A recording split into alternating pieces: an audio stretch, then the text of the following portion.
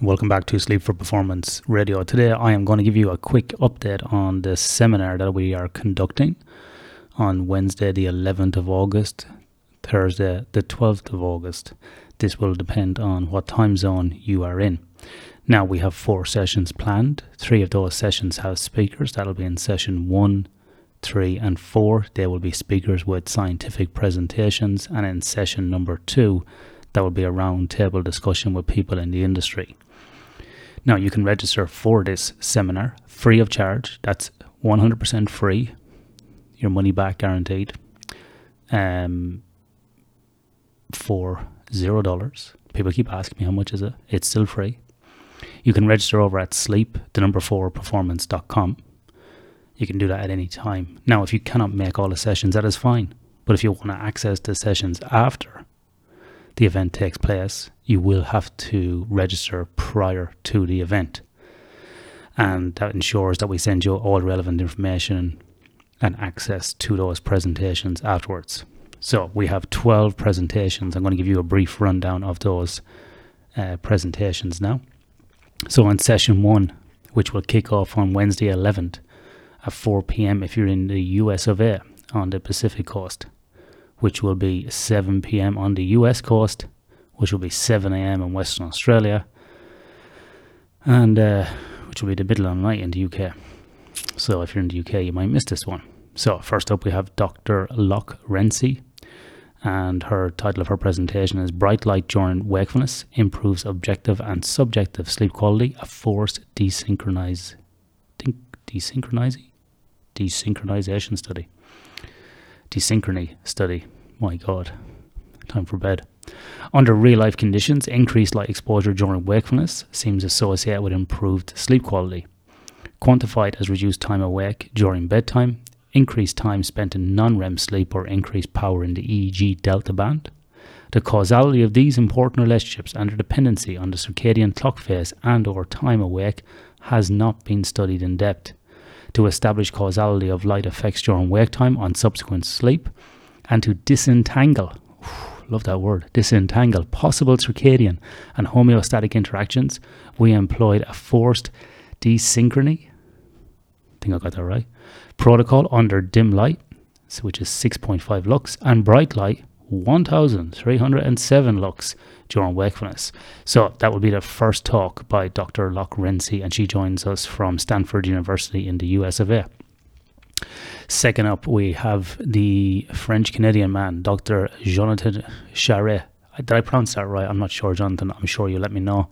Impact of travel distance and travel direction on back-to-back games in the National Basketball Association, the NBA.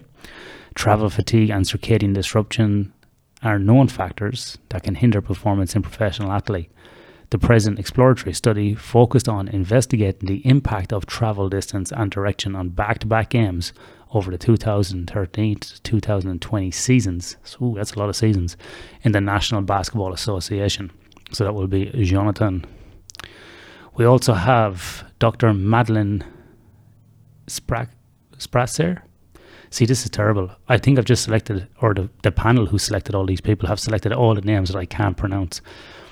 This is a presentation that I'm sure everybody will giggle at like a 14-year-old child. So Dr. Madeleine will be talking about sleeping together, understanding the association between relationship type, sexual activity and sleep. So all those questions that people giggle about sex and sleep, now is your time to find out the science behind it. In this presentation, insufficient sleep and difficulties initiating sleep are prevalent in the community. Treatment for poor sleep typically consists of pharmacological interventions or cognitive behavioral therapies, which can be both costly and time-consuming.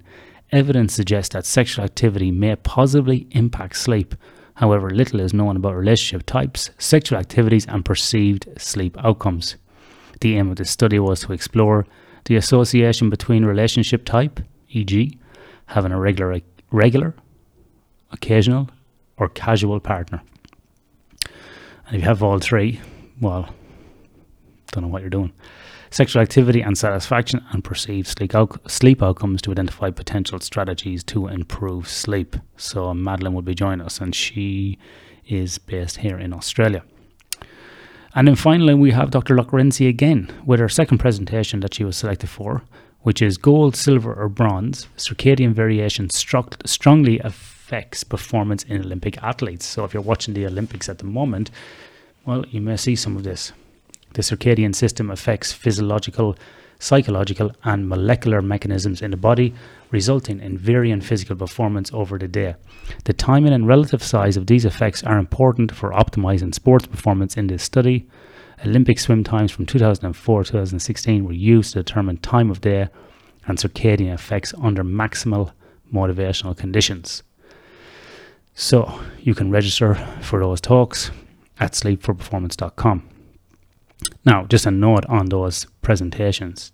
These 4 speakers, well, 3 speakers, 4 presentations, and all speakers were selected by an independent expert panel. It was double blind. In other words, the people reviewing the abstracts that were submitted didn't know who wrote them, and the people who submitted the abstracts don't know who was reviewing them. So we try to minimize favoritism. I had no say in this whatsoever, and I have no say in the scoring. So this isn't Ian and Friends seminar. This is an independent seminar under the Sleep for Performance banner. So that's what's in session 1.